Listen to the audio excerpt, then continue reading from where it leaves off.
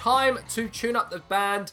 And is it AAA or is it R? For it is another episode of the Sweet Chinwag podcast. I am Sam, a very ill Sam, joined by Dan and Riordan, as we continue our journey for the wacky world of professional wrestling.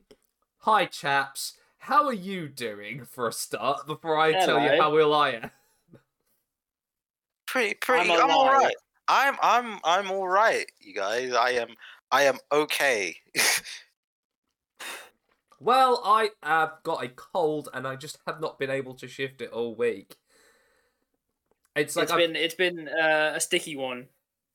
It has been an awful week. I won't go into like the other things that have been going on, but just the having the cold alone is just like I am so done with this week. Oh, poor baby.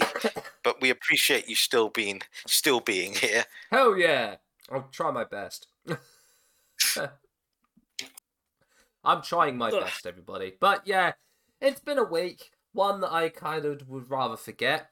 But we keep soldiering on.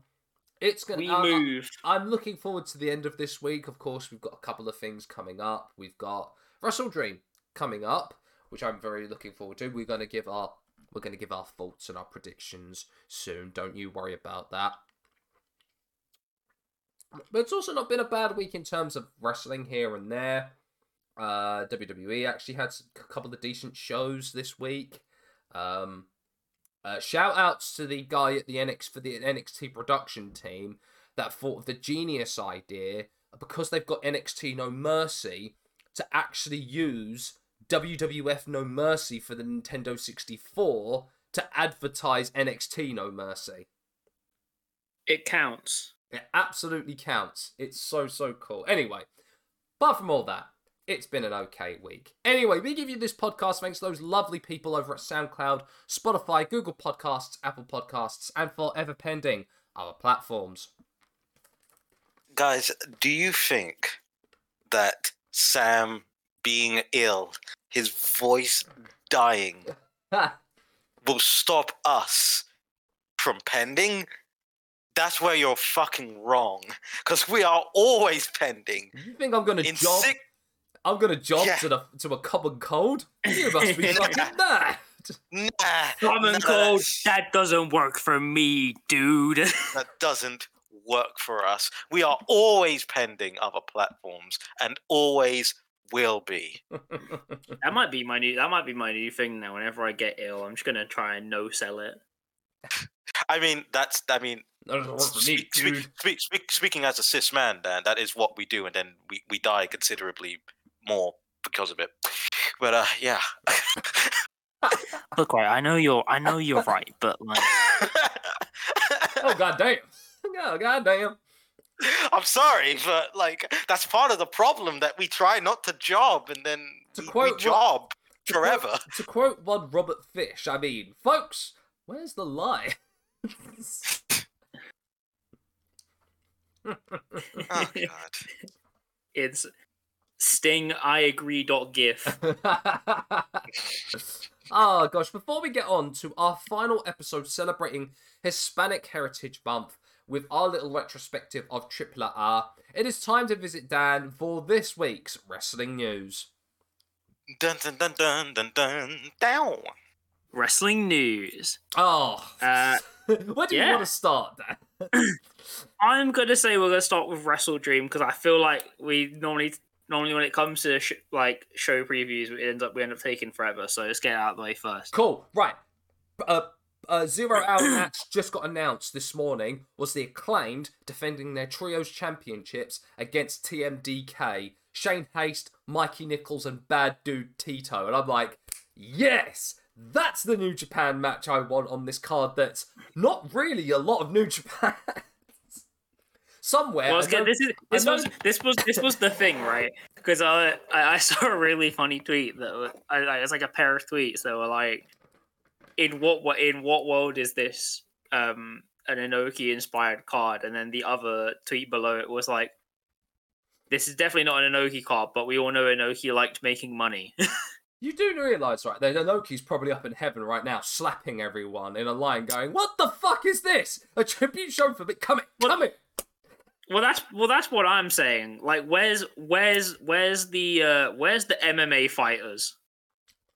Where the fuck is Josh Barnett in this card?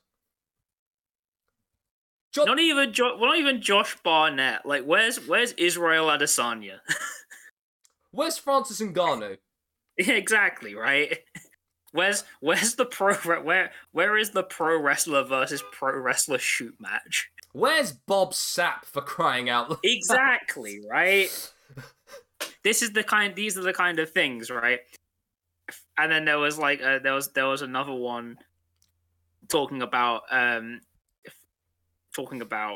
Eddie Kingston, and he was saying Inoki's spirit watching the biggest barbarist fan win on a show inspired by him. Yeah. When I saw that, I was like, you know what? That is enough to make Inoki slap the entire arena. Yes. You like Bubba? Fuck you. Fuck you then. I mean, look, right? It's a good card. It is. I'm missing the Inoki. I know, but I'm guessing it's just meant to be on like the anniversary of his death. Look, all I'm saying is, where the fuck is IQ to do the promo packages? I'm just saying, because this was all about Inoki. That's what I'm saying, right? IQ would be there right now, making the promo packages, and I'm not saying that because he's my master. Or, she's my master. But come on. I mean, the thing is, right, is that ultimately, like, I'm sure the matches will go down fine. It's just, I feel like they're kind of missing the point on the theme. Yes. Which, to be fair, is pretty consistent for wrestling shows as a whole. Listen, if there isn't a line of 217 people lining up to be slapped by a burly Japanese man, then it's not an Antonio Inoki tribute show. No, 200 people get slapped in the face by Katsuyori Shibata. You know who should actually attend? The guy who's the impressionist of Antonio Inoki, and Tokino Inoki, and that is his name, and I kid you not, but they couldn't even shell out for like Chono or like Muta. Yeah, but Muta's going off doing weird stuff with Noah. I'm gonna show you guys a picture of Tokino Inoki, a man who, I kid you not, on the funeral of Antonio Inoki, attended and was one of the guests of honor at Inoki's funeral. That's Tokino Inoki. Oh. I don't think I'd ever see a person with the same chin. Oh. Maybe it's like an Excalibur. Maybe it's like an Excalibur thing. You know, only certain people can gain the chin. I don't know. I realised that he's got to be. He is such a pop culture icon in Japan that he has several people doing spot-on impressions of him. Yeah, but I feel like that's just like how British TV just has a rich history of strangely good impressionists. Yes. Yeah, that is kind of. Yeah, now you think about it. But yeah, out of the matches, I mean, the one Inoki match I'm feeling is going to be Danielson ZSJ.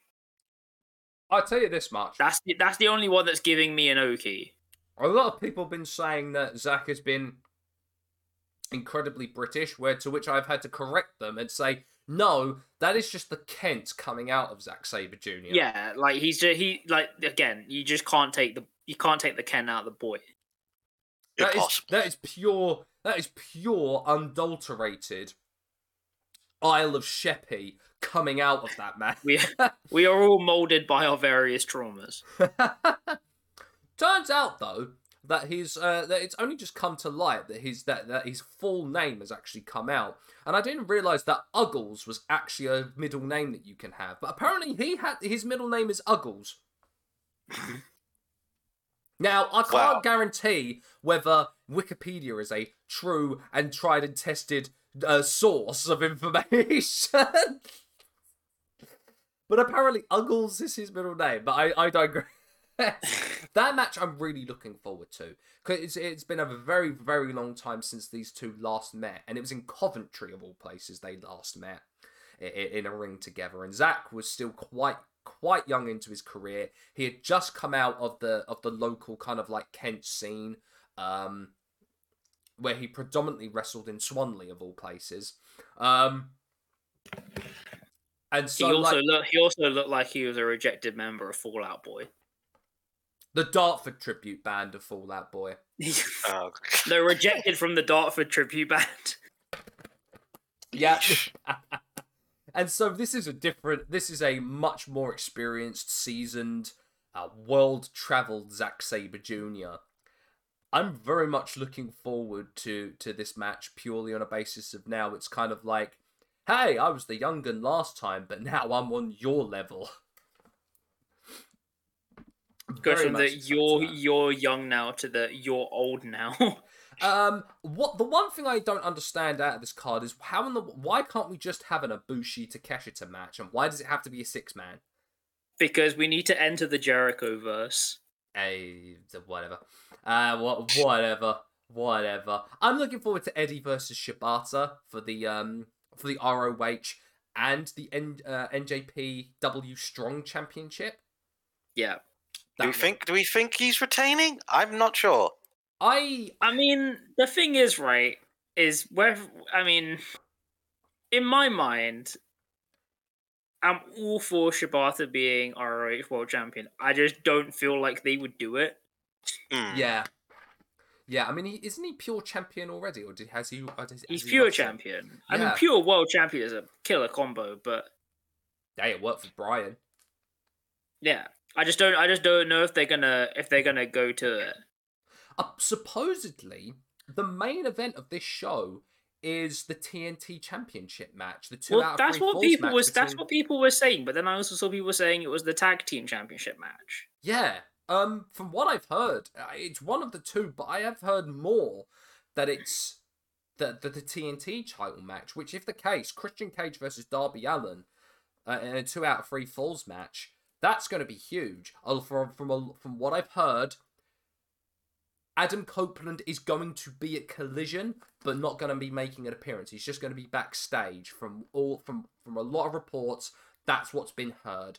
Yeah, a lot of people believe that Adam Copeland's probably going to debut at Wrestle Dream. Which, if the case, that's huge. That is huge, considering that is a massive dropped ball on WWE's part. All right, granted, Jade Cargill's just been signed by them. Great get, by the way. Cannot fault the WWE for getting Jade Cargill in any way, shape, or form. As we said, the only thing that is ever going to make that work is you just keep Jade Cargill as is. But this is the WWE. Well, my thing is always going to inevitably be the first feud, because that really just going to set the tone. Exactly. But yeah, FTR v Aussie Open, we had that at Royal Quest. Yeah. So they'll probably build on that. Hangman versus Swerve is going to be a hell of a match. I'm really looking forward to that one. I know the ROH tag match is currently pitted as like a handicap match. Mm-hmm. So see how that goes. Got the TBS title match, Statlander versus Julia Hart. Go on. I would say it's pretty good. Go on, put it on Julia. Go on. For the heck of it. And then Yuta versus Ricky Stark, which I am very much here for. I am as well. I think that's going to be a sleeper hit. A lot of people aren't. I was going to say, I think they could be cooking. They could be cooking. I mean, Ricky Starks has been cooking so much. Yeah, he has been. That rivalry with Brian, those 2 matches have been outstanding. And all I will say is this. If I was the head booker and owner of that company, I would be fighting tooth and nail to keep Ricky Starks in the company. Mm-hmm. But yes, looking forward to Wrestle Dream. Should be a lot of fun. Whether Sexton Hardcastle makes his presence felt will remain to be seen. A lot of people have been saying, like, he should be known as Cliff. He should be known as Right Angle. He should be known as Protractor. Look, we all know the correct answer is Brink. No, that, and I'm saying it, that and Sexton Hardcastle are the only two right answers. If he actually returned to Sexton Hardcastle, that would be possibly the most based move ever. Please, I'm just saying. That's Adam Copeland. No, it isn't. It's Sexton Hardcastle. My only question is, what it would be like? Are they gonna go for the real old school kind of sound for the theme? Where it's gonna open with "You might be familiar with me." That's it. Oh, you know what? He actually should go back to his WCW name, Damon Stryker. I'll put this out here. If he returns as Sexton Hardcastle, I will do a stream. Or I'm implicating myself in this because I don't want you guys to get involved in this on my behalf. We'll figure out a way for me to do a stream, and I will literally watch like 3 episodes of Total Divas. Hell okay. Yes. Hell you heard it here first, folks. Look, if he does it, and he does return with Christian, and they reunite the tag team of Sex and Violence, then you watch 5 episodes of Total Divas. Oh god, okay. Deal. Make it happen. God's sake, make it happen. You know you want to, Tony. By God, that's Sexton Hardcastle music. If Rhino appears, make it 10. Oh man, but that's not all that's been going on in the world of the news, has it? You are correct. That is not all that's been happening. We want to take you over to the British Islands. The British Islands. And talk a little bit about something that's happened over here. For those that aren't from the UK or in the UK wrestling scene, you might not have heard of a company called 1PW. Recently, last year, they returned to doing shows after like however long. They were getting quite well regarded. There was lots of hype around them. They were getting lots of people in from like America and stuff. Everyone was really excited. I hate to sound like an arse when I say this, but I was suspicious. As was, I think, a lot of people who know the history of One Pro Wrestling. And we'll say it as the suspicions have been founded. They have ceased operations and are now no longer registered as a company. But there is some more. Yes, that has been at play. The owner, who I will just not reference, and I'll only reference the situation, was involved. Well, currently has allegations. I'm being very careful with my words here. Of embezzlement. Which is, I believe, the reasoning as to why an upcoming show in Doncaster was suspended, if memory serves me correct.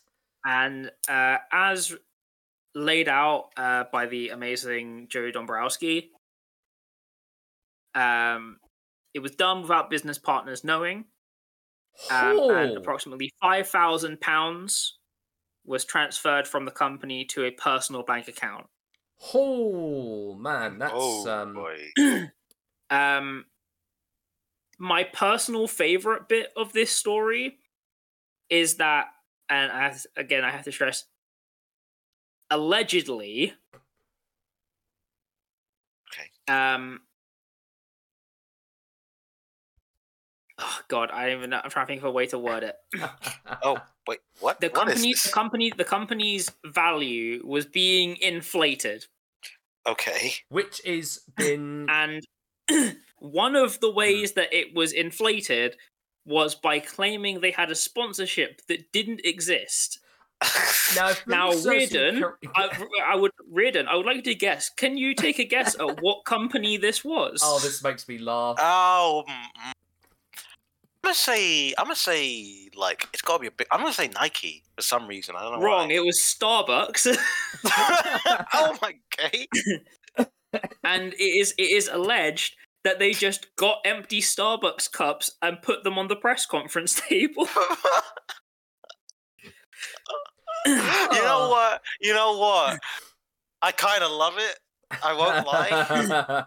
And then, including but not limited to, claiming ownership of things that the company did not own, such as camera equipment and the ring. Yeah. So, a lot of people in British wrestling have subsequently been blocked by the 1PW account. Including their open weight champion, wasn't it?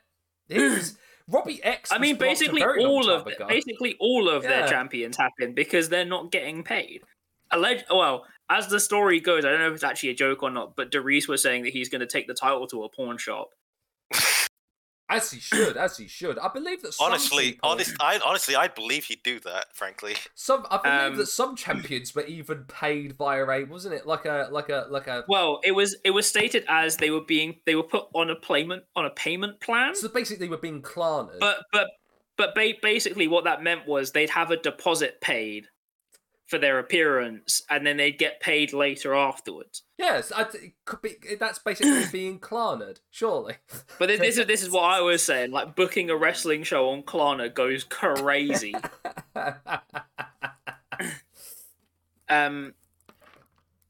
But yeah, and then it kind of goes through lots of various different things. But it then leads to a final bit, which is people chasing them for money. Let this be a lesson. People saying they haven't been paid. People saying that they're waiting a payment. It included things such as a statement from the 1PW Twitter account saying that, and I quote, "It has been rumored on this app that people are owed money by 1PW. To clarify, one wrestler is on a payment plan. Every other wrestler, crew member, and staff member has been paid for their work with us. Any other inference is entirely untrue and a complete lie." Accusations! False accusations! Which was then met with a separate statement with talent continually being booked, and it being claimed that no one required deposits, but in fact several wrestlers were offered them, and when confronted, the story changed. Ugh. Crazy. Genuinely nuts. But let this be a lesson to anyone who tries to run an indie promotion. Make sure you just have a lot of money. Yeah, basically. And don't get too big for your britches. Also, make sure you follow financial law. Because if they, to quote, I believe the Batman animated series, "I'll fight the Batman, but I'm not fighting the IRS." Yep. That is perfect. HMRC for the UK people. Yep. Perfect. Of which, again, I would not want to go into open combat with HMRC. I thought you meant with Batman as well, but I wouldn't either. But at least that would only hurt me physically. True, very true. So is that pretty much everything news-wise, Dan? Yes. Cool. Riordan, let's go on to recommendation corner as I sort my voice out. Guys, how do we feel about unions? Love them. They're fantastic. Needed in pro wrestling. Yes. This is less a recommendation and more a celebration corner that the writer's strike is over. Now, I believe that the SAG-AFTRA is still going, so hopefully they get all of their shit. But the writers specifically, they have won everything that they wanted, and that makes me really damn happy. Same. Like, it just makes me so happy that everything can go on ahead, that the writers are getting paid, that everything's going to go well. And on a personal matter, it means that, like, I know that they had already done a deal, but it also meant for sure that Interview with the Vampire is coming back. Yes. Like, I won't lie. When the writer's strike happened, I thought this is how I get burnt like heroes again. I really thought that was how it was going to go down. But no, hopefully not. Hopefully everything goes well. So, unionization is good, actually. So I recommend unions. You know who would agree with you there as well, Riordan?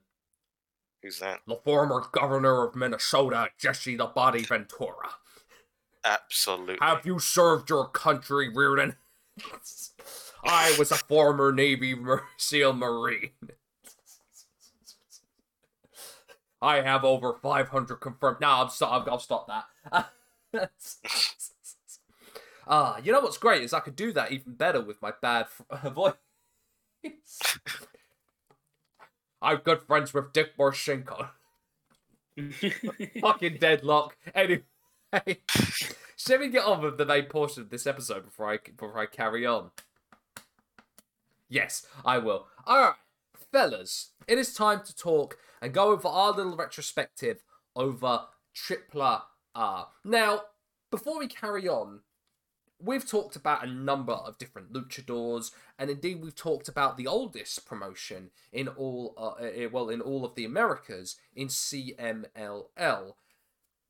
So I guess, what is your familiarity with AAA as a promotion, or its place in pro wrestling? You know, I hear about it a lot, and it's always kind of been like this weird negative zone for me where it's really important, and yet I don't like hear people recommending people on the roster and stuff like that. It's kind of odd. He's not wrong. It's kind of really odd. It's kind of really odd. Like, people go like, oh yeah, Triple R, it's this important, so important. I'm like, all right, cool. You watching it? No.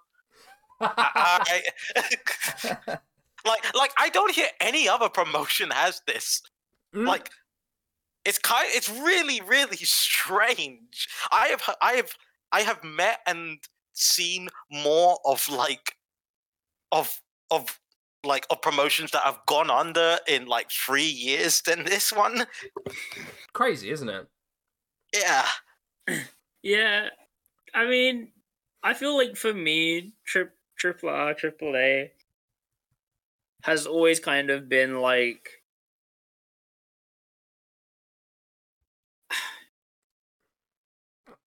I don't even know the exact words to use. I was gonna call it like the weird uncle of Lucha Libre, but like, it's always the one that's just kind of like off to the side, and like you'll see people that have gone there, and it's like back in their career, and there's some cool stuff going out of there. There's some cool people that have come out of there.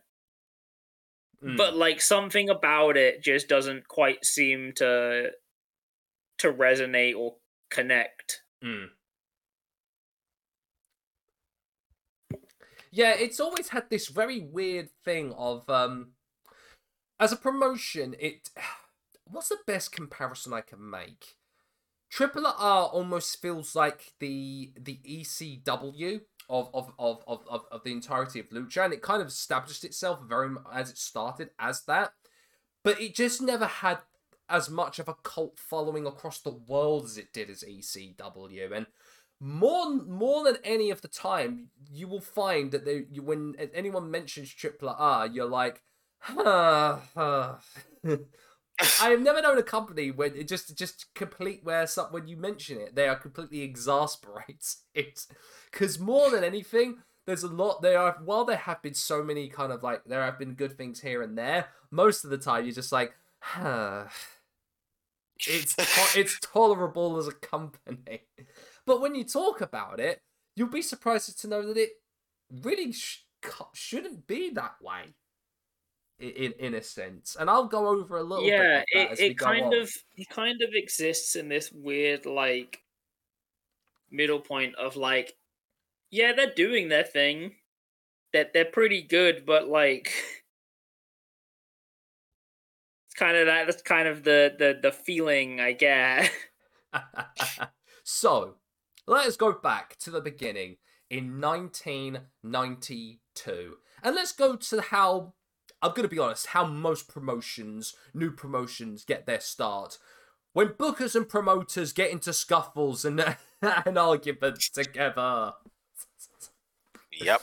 So, the head booker of CMLL at the time, a man known as Antonio Pena, was having a lot of problems with Paco Alonso, who was the head president of CMLL at the time, and differing opinions and what should be going forward and how people should be booked in the promotion. Basically, kind of, they were at loggerheads for the longest time, and Pena had finally had enough and decided, you know what, if you're not going to listen to me, I'm just going to go off and do my own promotion. But it wasn't just him who was going to be heading up this own promotion. He had an ace in the hole in the form of Konnan. Which feels like a crazy... That feels like a crazy concept now. I love the fact that everyone was silent as soon as they said Konnan. That just says a lot, doesn't it? It's like... I felt like what, like my brain went like, what, Conan O'Brien? Was he part of this? No.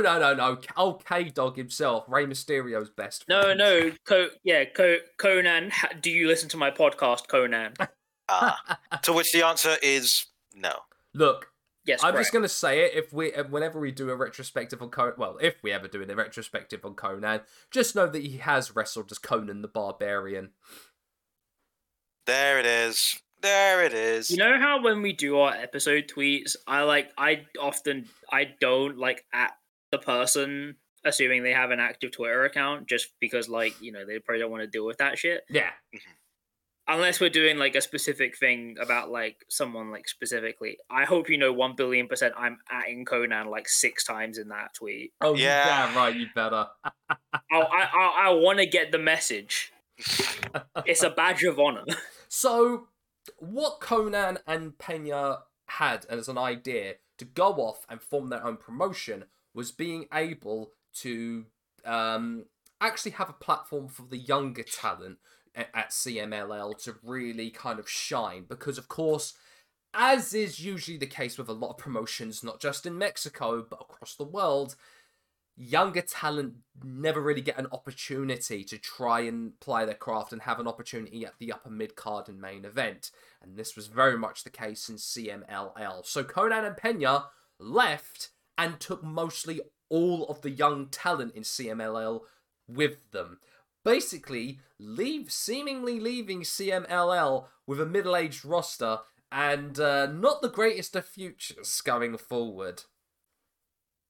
Not only did they take talent as well from CMLL, they also looked across the wider area of Mexico. Not just in Mexico City, but they went to Tijuana, which is how they saw and signed both Rey Mysterio Jr. and Psychosis.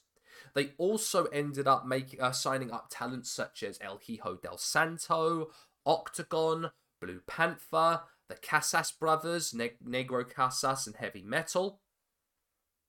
They also was able to discover the talents of Eddie Guerrero and Cien Caras, as well as signing Perro Aguayo. And of course, one of the main people that were going to be there, putting all of this stuff together, of course, was Konnan, right there front and center.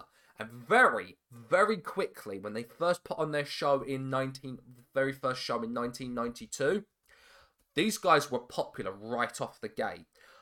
The general feeling around, from what I could gather from little research during this time that I did, is that people were kind of jaded with CMLL. They wanted to have something that was a fresh new product to kind of go and spend their money on and have more kind of an exciting, something that was a bit unpredictable to the usual fare that you would get at Arena Mexico in CMLL. And it proved worthy of being able to sign up that younger talent because, of course, having younger talent meant that you had much more fast-paced and frenetic matches during that time. The very first debut show took place in Veracruz, Mexico, at the Auditorio Benito Juarez in 1992. They also were able to secure a TV deal for that as well. So their very first show also took place on television as well. And the card was pretty much kind of all of the young talent that they snapped up during that time out there in full force. We had Octagon out there with Angel Azteca, Fuerza Guerrero and La Parca were out there as well. We also had Cien Caras in the main event in a 6-man tag team match. As usually with the 6-man tags in Mexico, they're usually contested in 2 out of 3 falls. So you had the team of El Fantasma, Mascara Sagrada, and Perro Aguayo, defeating the team of Los Hermanos Dynamita, which is Cien Caras, Mascara Anno 2000, and Universo 2000. For all intents and purposes, I've not seen any reviews, and there's not many ratings on Cage Match for the match, but from what I've heard, it was a very strong enough television show and a strong enough debut that it led to them, of course, getting more shows and more attendance in the live events as well. It makes me laugh that the dark match ended up having a tag team by the name of Quarterback and Super Bowl, and I can confirm they were pro football gimmicks. Okay. With this, though, they quickly did set up a relationship with the promotion. What promotion was it? The Universal Wrestling Association, which was another Mexican lucha promotion. That was kind of really kind of falling on hard times and eventually would go out of business in 1995. Actually, it was a knock-on effect of AAA starting that the UWA would eventually fold, would go out of business, and most of those people that were working there would eventually go and fold into AAA. And Pena was still signing up talent. He was being able to poach more people from CMLL and the wider Mexico area. He signed up the top draws of the local scenes, such as El Canec, Dos Caras, and the Los Villanos. Shout out Dos Caras. Dos Caras. Awesome. And quickly after this, they ended up establishing a wider relationship with promotions across the world. This all, of course, peaked with them in terms of their massive popularity with the aforementioned When Worlds Collide pay-per-view, which is a pay-per-view I believe I did discuss quite at length in the last episode. Oh, no, the first episode of Hispanic Heritage Month. Yes. Well, as I said, it was a supercard show that took place with a lot of promotion. Well, a lot of the main promotions were being AAA, the IWC, based in Puerto Rico, and World Championship Wrestling. This was one of the very first supercard events that took place in America, in Los Angeles. And of course, I talked about it in detail. Of course, we had Psychosis that was part of that as well.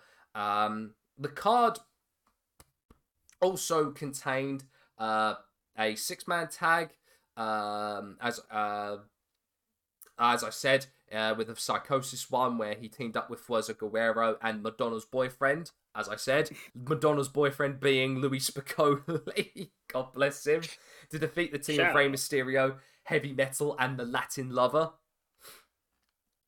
Legit, The guy was the Latin Lover. But we also had Too Cold Scorpio was part of this, along with La Parca and Blue Panther. Tito Santana actually was part of this show as well, randomly enough. Yo, my guy. We had the Los Gringos Locos teaming up to take on Octagon and El Hijo del Santo. And in the main event was a huge steel cage match pitting Perro Aguayo against Konnan. It's one of those things. I don't think I've properly conceptualized how popular Konnan was in Mexico. He was quite a big deal in Mexico. Yeah, which is quite a surprise when you realize that wider around the world wasn't as big as he could have been.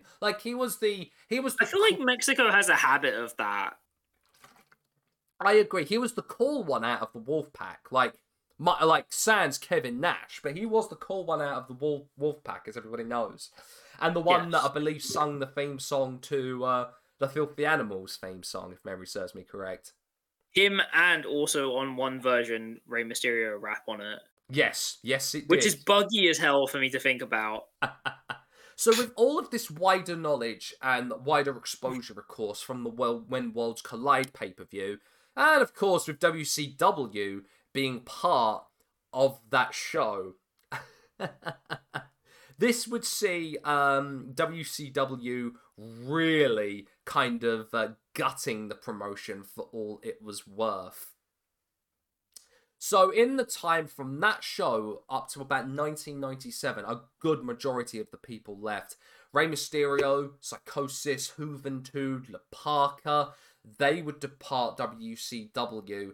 And Konnan during this time would also leave to join them. Even so far as actually making his own promotion in Tijuana known as Promo Azteca, which did not last very long. As a matter of fact, it lasted from about 95 to about 98. He said, I've done this once, I can do this again. So what happened is that he teamed with Fuerza Guerrera to found this company. Eventually got a TV deal with TV Azteca. Tried to sign up a lot of the people that were in WCW, form a friendship, a relationship with them. But it just never was able to take off as much as it could have been. Of course, he got the talents of Super Carlo, Rey Mysterio, Juventud, La Parka, and Psychosis. But again, it was just that thing of not many people being able to, again, not being able to get a good footing and being able to take off as much as it could have been. It was presented as a very kind of, if you could call CMLL WWF, AAA was WCW, Promo Azteca was supposed to be the Rebel, like the Rebel promotion, the ECW promotion of Mexico, but it just didn't work as well as it could have. I mean, they were the ones that had more hardcore matches in Mexico as well with Promo Azteca. But we're not here about Promo Azteca. We're here to talk about AAA. Now, in 1997, AAA had their backs against the wall with a lot of their talent gone to WCW, Konnan going off to form his own promotion. Not many people they could put their backs on. They decided to form a relationship and a working agreement with the WWF. This, again, unfortunately, didn't prove to be very beneficial for them, as the only significant outcome in this was the 1997 Royal Rumble, which featured a number of luchadors appearing in the Rumble. The most famous, of course, was Mil Mascaras, who famously entered the Royal Rumble, and rather than going over the top rope, elected to eliminate himself by doing a crossbody plancha to his opponent on the ground, who was already He wrote eliminated. himself into history on his own terms. Mil Mascaras, actually, was apparently so tough to work with during that Rumble to book that he simply just said, no, I am not having anyone eliminate me. I will eliminate myself. Honestly based. Honestly based. I can't. Yeah. I mean, there is a whole history of Mil Mascaras doing this, and there is no doubt in my mind, everybody, we will be doing a Mil Mascaras retrospective we will next do a Mil year. Mascaras retrospective, but just like, because the thing is, right, is that about. It's not even him being difficult, being like, no, I want to win. He's like, no, I'll go out, but I do it on my terms. Yeah. It's like, no, I'll lose, but you gotta let me. I've got to do it. You don't get to make decisions for me, and that is unfathomably based. Honestly, more wrestlers out there today could learn from that. Exactly.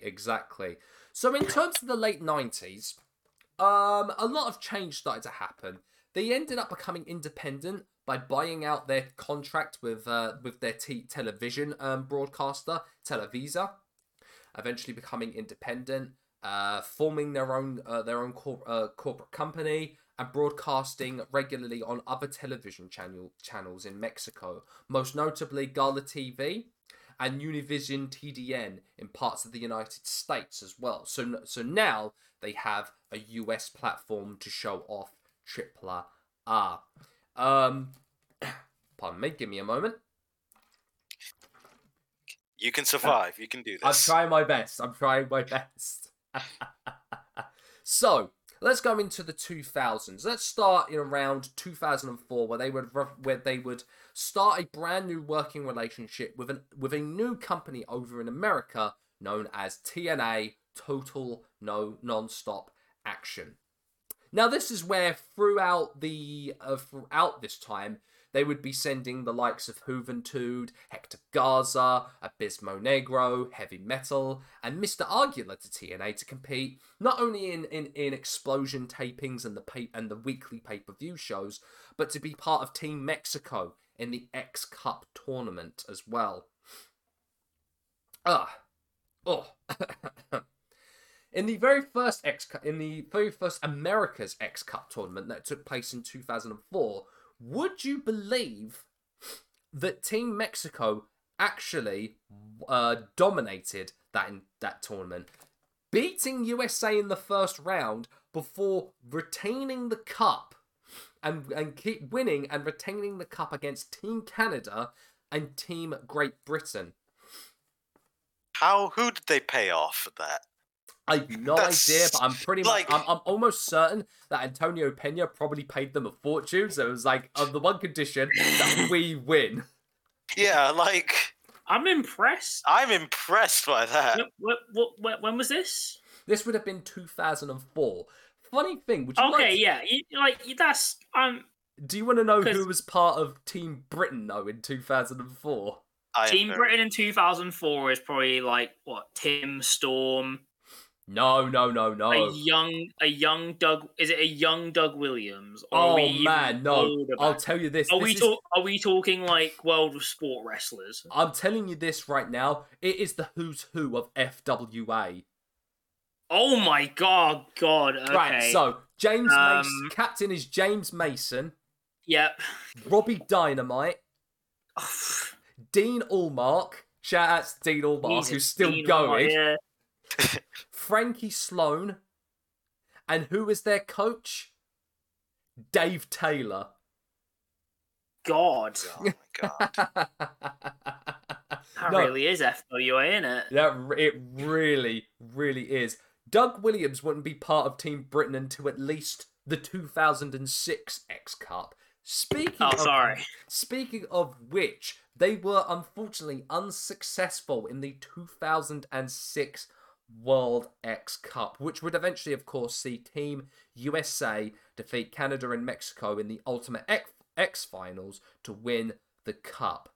Now, I can't confirm whether or not this was the case, but apparently not the 2006 Cup, but the losing of the cup, I believe, to Team USA in 2004 broke off that working relationship very quickly with them. Very quickly. As well as I believe there was a lot of contractual issues that I believe that Jeff Jarrett wanted to sign a number of the luchadors that it brought over in Team Mexico to contracts in TNA, but Antonio Pena was having none of it. And so rather than continuing to have that working relationship, they just opted to contract them individually. Just went, no. Get out. Which is crazy when you think that Konnan was part of TNA at this time. Yeah. Conan's literally in TNA. And this time he was the liaison between AAA and TNA at this time as well. Well, clearly he wasn't liaising very much, was he? Exactly. They would eventually form a little alliance and work together once more in 2006 after kind of the dust had settled and kind of all was forgiven. Again, facilitated by Konnan. But Konnan would quickly leave TNA in 2007, basically making sure that any sort of working relationship between the two was gone. nothing had ever happened again. Now, the reasoning behind this, from what I've heard from several articles and from Konnan himself, was that there was a lot of racism around the higher-ups in TNA, and he couldn't stand it anymore, and actually filed a discrimination lawsuit against TNA in 2007, around this time. The lawsuit was dismissed, I believe, out of court as well, so I don't know the exact result of that. Who said what, or what happened around that. But all I know is that Konnan definitely left, and there was a bit of cloud over TNA for him leaving. But after that, TNA just decided, you tell you what, instead of AAA, we'll just go to CMLL instead. And it's just the inevitable thing of just we have. Oh, okay. We can't work with CMLL anymore. Okay, that's fine. We'll just go to AAA. Okay, well then, like 3 years down the line, we can't work with AAA anymore. Okay, we'll go back to CMLL. And that only lasted 2 years, because after that, TNA would go back working with AAA in 2010. What are we doing, man? What are we doing? Now, there were a lot of chopping and changing around the higher-ups and the executives of AAA at this time. Unfortunately, in October of 2006, Antonio Pena passed away of a heart attack in 2006, leaving his family as basically as the main people, leaving them with the company. And to this day, the Peñas still own and run the company, with Maricela Pena as the chairwoman and Dorian Roldan Pena as the CEO. Now, Maricela, I believe, is his sister, if memory serves me correct. And I believe his son, as Dorian is his son or son-in-law. I think, yeah, son. Dorian would be his son. And to this day, they still own and operate the company, and have done since about, properly there, since about 2007.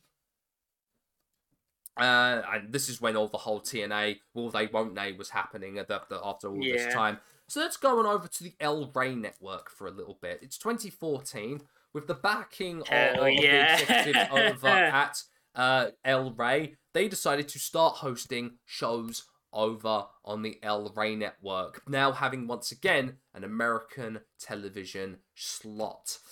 This, of course, would also see the birth of a 1-hour weekly program that would be accompanied by monthly and quarterly specials, as well as specialized live pay-per-views. AAA, along with the El Rey network, would go on to form a little show known as Lucha Underground.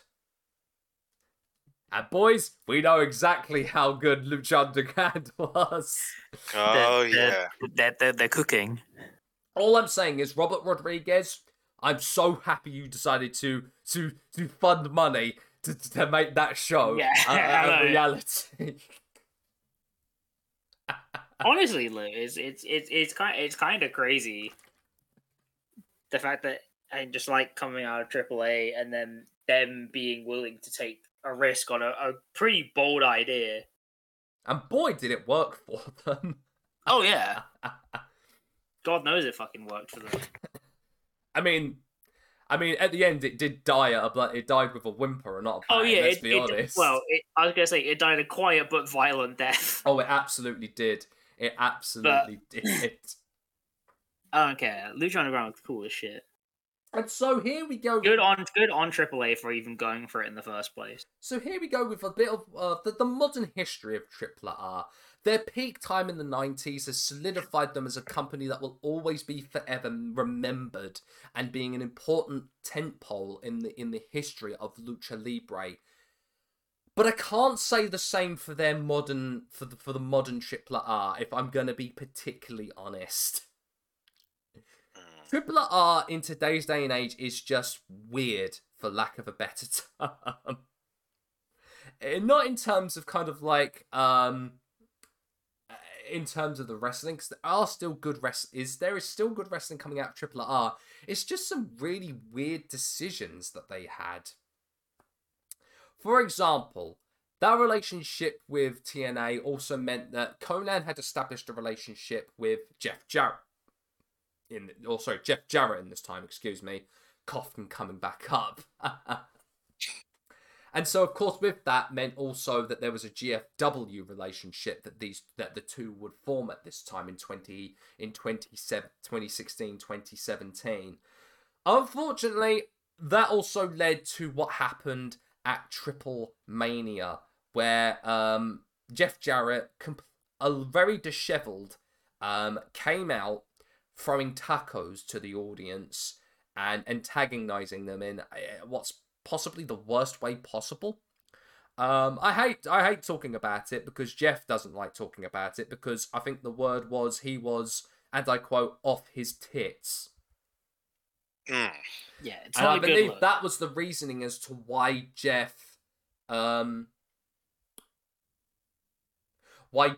off to rehab, and I believe that's why he was demoted from his spot as the founder and owner, as the owner of Global Force Wrestling, if memory serves me correct. Yeah, that'd do it. Yeah. Global Force Wrestling was a weird thing. It really was. Just brought out the worst in everyone. It really did. Such a weird time. I mean, Triple Mania is one of those shows. It's a very, very kind of interesting legend in the world of professional wrestling, in that it's a tentpole event in the world of Lucha Libre, but more than ever, I think over in the wider world, it's more known for just being sometimes, what's the best word I can say for this? A shit show? I mean, it's one of those things of, at any point when you're when you're planning anything around a wrestling show, if your mind goes to, I think I should do something which is an incredibly obvious stereotype, should probably be your port of call to be like, I should not do this. But that being said, there have been things that have been really good.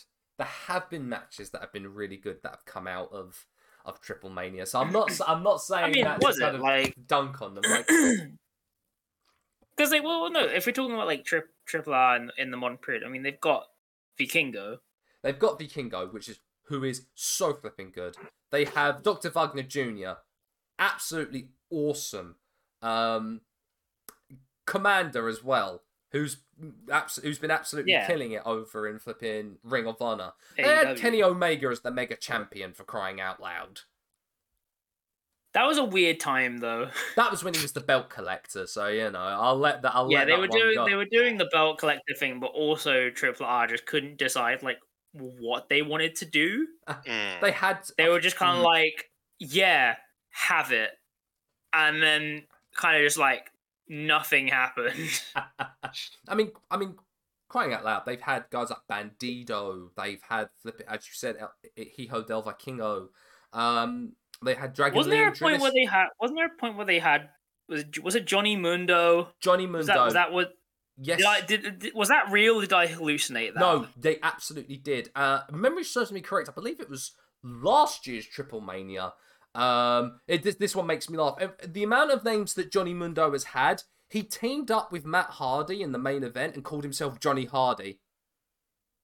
Jesus Christ. Oh boy. Like, to make me laugh, like, the amount of names this guy's had.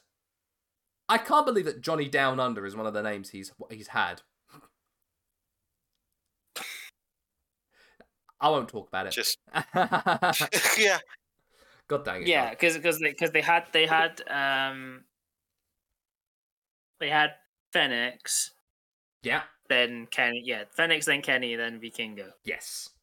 But like, I think this is one of those things with Triple R, which when we look at it at its current point in time, I swear they just be doing things, man. Yeah. They really just be doing things. Speaking of one of the things they did, let's go on to about 2019, 2020 time.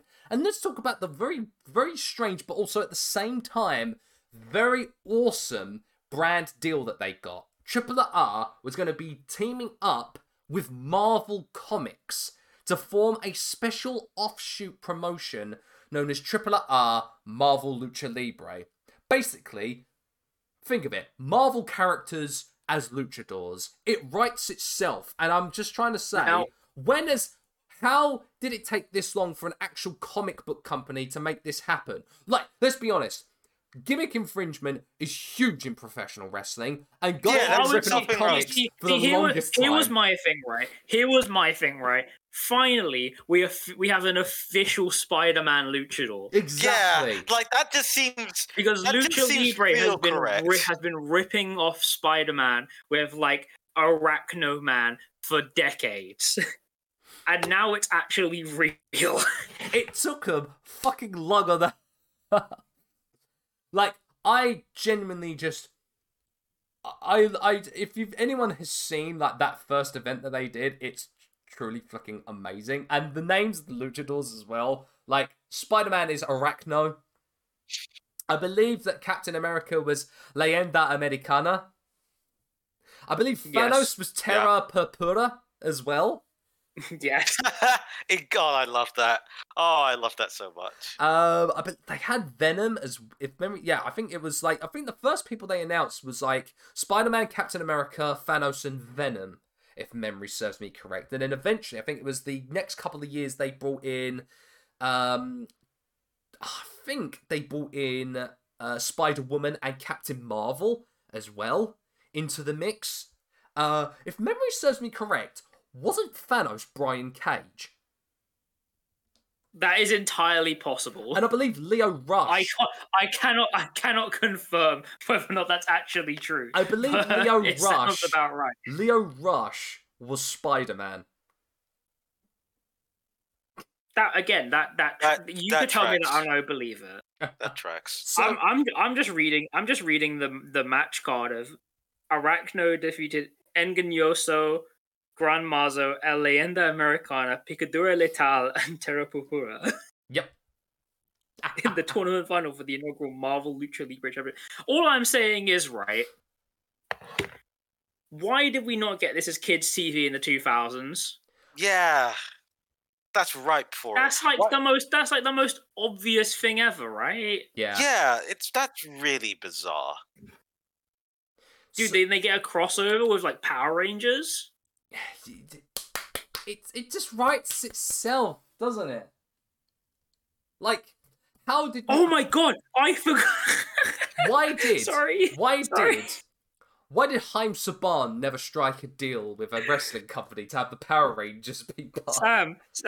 Sam, I forgot the event where that match happened, and just to clarify, it was the dark match. Was the same event where Dragon Lee announced he signed with WWE? Oh, of course he did. Yes. Oh my god, yes, I remember that. Now that's Triple R right there. Have the Marvel branded Lucha Libre match, and then announce that one of your big stars is leaving.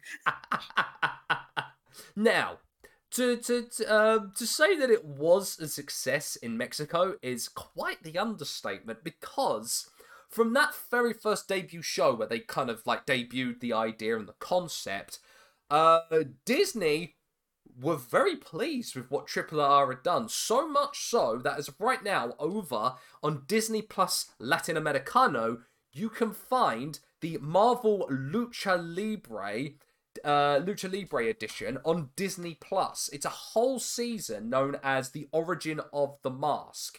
And apparently it's done quite well over in Latino America Disney Plus. I don't know if it's ever getting released across the world, because it released in January of this year on Disney Plus, and whether that is the case, whether it's going to be released wider, is I don't know. Disney have never confirmed nor deny if they're going to actually give it a worldwide release. But if they don't, there's always a VPN for you guys.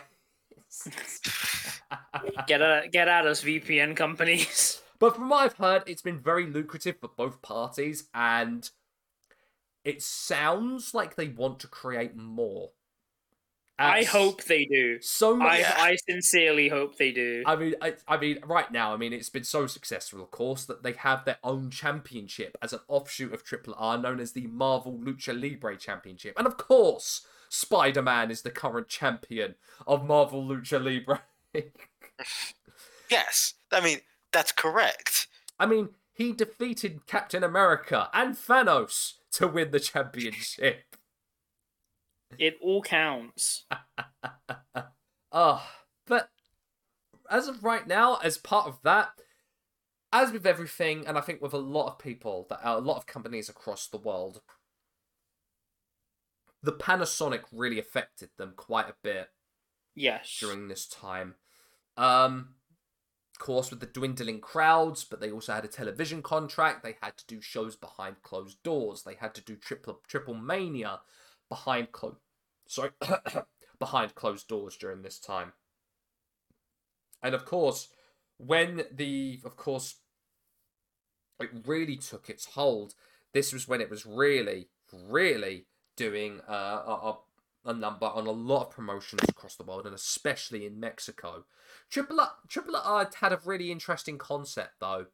They announced a project called Auto Luchas, which consisted of events in the Autodromo Hermanos Rodriguez, which is a racetrack. Basically, it was drive-in wrestling. Huh. Is this just a revitalization of all wheels wrestling? I wish it were, but no, fans could watch the shows from inside their cars. Drive-in wrestling! Literal drive-in wrestling. This is, no, I'm sorry, this is a game changer. This is a game changer. I don't care. It's a shame, though, that this started around July, and around September 2020, they decided to can it to go back to regular shows, which is a shame. That's bullshit. Because the visual of a drive-in wrestling show with loads of cars around, spaced out from one another in circling a wrestling ring is a thing to behold. I don't care. That sounds unreal, because that also sounds like. That sounds like a better version of Road Wild. Legit, it really is. Someone steal this idea, please. Someone steal this idea. There's a banger waiting to happen. Yo, no, because look, right. I'm having ideas. Okay, Could you imagine, right? Get people to make their entrances in cars. Like a Pope, right? Second of all, though, right? Fill up the front row of lowriders. Yes, absolutely. Give that man come a contract. On, I'm cooking right now. Okay, fill the front row of people with people in lowriders. Get special guests pulling up in limos and stuff, and sitting on top of the limos. Get this man a contract. Yeah, there we go. This has unreal potential if people choose to use it. I feel like it would only really work in the US or Mexico, but we'll make it work. Yeah. So, where is AAA right now in terms of its business? Well, it's still doing okay. It just hosted Triple Mania back in July, a free event extravaganza that took place in 3 different locations. If memory serves me correct, Monterrey, Tijuana, and Mexico City took place across 3 different months in April, July, and August. If you want to know, QT Marshall absolutely came out of that as probably one of the best wrestlers in the world in that amazing ambulance match that he had with Pentagon. Yeah. Which I never thought I'd say that QT Marshall being the greatest, American export that AAA have had. We don't mention Marco Corleo. No, we don't. Also because he's CMLL. But no. They, of course, have a partnership with AEW as we speak. Apparently, for all intents and purposes, that partnership has actually been quite fruitful for them. They actually do like working with one another, trading talent here, there, and everywhere. I mean, Kenny Omega was mega champion for the longest time. We've seen Commander and El Hijo del Vikingo coming in and absolutely making waves in not only just in AEW, but in Ring of Honor as well, despite what a lot of people stuck in the mud's opinions will tell you of that. I like Vikingo. As I said, I do like Lucha Libre for what it is. It's just what we know about professional wrestling just turned all the way up to 11 and in a fast and frenetic style. And yeah, like it's been proving to be really good and fruitful for them because now, I mean, with everything, AEW recently just signed Roosh to a full-time contract with them, and I'm just saying this, Tony, you absolute coward, make him the AEW champion. Yes, correct. Roosh is awesome. We are going to be doing an episode on Roosh next year as well. We will be. And yeah, they're still going strong as they possibly can. But it's a weird one in that I'm positive about what I've just said about them, but there is always some things here and there that kind of knock it down a lot. Like either they're held up in like legal things, they're kind of like legal lawsuits here and there. There's been a couple of botches from their show. More than ever, you will find technical hiccups and a botch or two in a AAA show. It's just at this point, it's almost inevitable, and it's just almost like a part of the show with AAA. The most famous, if everyone remembers, is when Vampiro's on commentary. There's this heated exchange between two groups of different luchadors, and Jeff Jarrett, actually, funnily enough. And Vampiro's going to be the one to save the day as the main babyface. But the backstage crew and the production truck haven't timed it right, and they've missed the cue for Vampiro's music. And you could just hear Vampiro on commentary going, "Where's the fucking music? Come on, where's the fucking music?" Matt Striker, though, going like, "Oh, Vampiro won't appear until his music starts to insert the fear into the..." And then suddenly the first note of Back in Black comes on, and suddenly everything's all right. Ask and you shall receive, as Matt Striker said when the music finally came on. So that is a very short, condensed history. I was going to go more into kind of like rivalries, the main talents, and the huge parts of this, but forgive me, everyone listening, and apologies to you two as well. It's been quite a rough week, and my throat is killing me. That's fair. You have to look after yourself. So apologies to everyone who wanted a more extensive history into AAA. Maybe next time in the future, I will go back on this subject and look more into. If people would like, we can do a part 2. Abso-freaking-lutely, we will. There we go. Pardon me, apologies for that. Give me a moment, guys, before I do the ending spiel. Oh, goodness gracious. Did I do all right, basically, despite the fact you that... survived. Yeah. You survived. Fantastically. I'll stop it, you lot. So with that, ends Hispanic Heritage Month for us here on the Sweet Chin Web podcast. What did you guys think of it? How did you find it? A lot of fun, as it always is.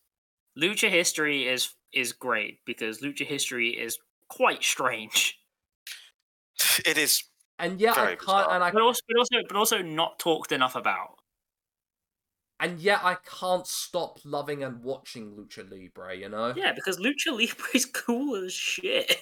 I definitely want to talk about a history. And maybe I'll talk about the history of the Apuesta match as well in the future. The hair versus mask match. Maybe. And the bloody affairs that conjure up. It's been a lot of fun doing a couple of subjects that I, again, wasn't expecting that we would talk about, but I'm glad that we did, especially the Curse of Penta episode was a hell of a lot of fun.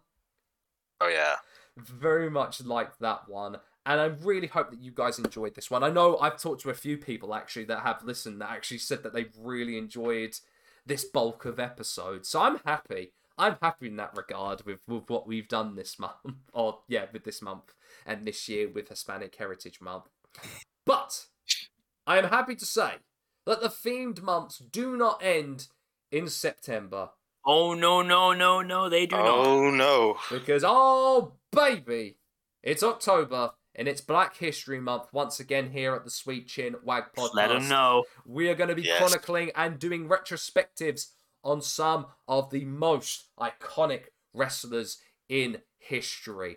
It's about one of these episodes, I'm like, well, it's about time we did a retrоспective on that person as well. But that to be fair though, that was track to a mistake that we made. Exactly. And in that we were all convinced that we had made an episode that we hadn't. Exactly. And all I'll say is, Riordan, you're an absolute genius for making the last one, the one it is, theming that with Halloween as well. Oh, it's going to be a good one, folks. But we will announce in due course on our Twitter and our Blue Sky. Shout out to that. Hey, that's live now. Oh yeah, that's a thing. About who we're going to be chronicling. We'll be announcing that later on in the week. I'm very much looking forward to it. It's going to be a really different one to what we've done. Are we going to have an episode where it's just as based as the Bad News Brown episode? Most likely. We will. Most likely. I'm really excited to see it though. But until then, I have been Sam, this has been Dan and Riordan, and you've been listening to the Sweet Chin Wag Podcast. We will see you, as always, on the next one. Bye, everybody! Bye-bye! So, how about them Pentas?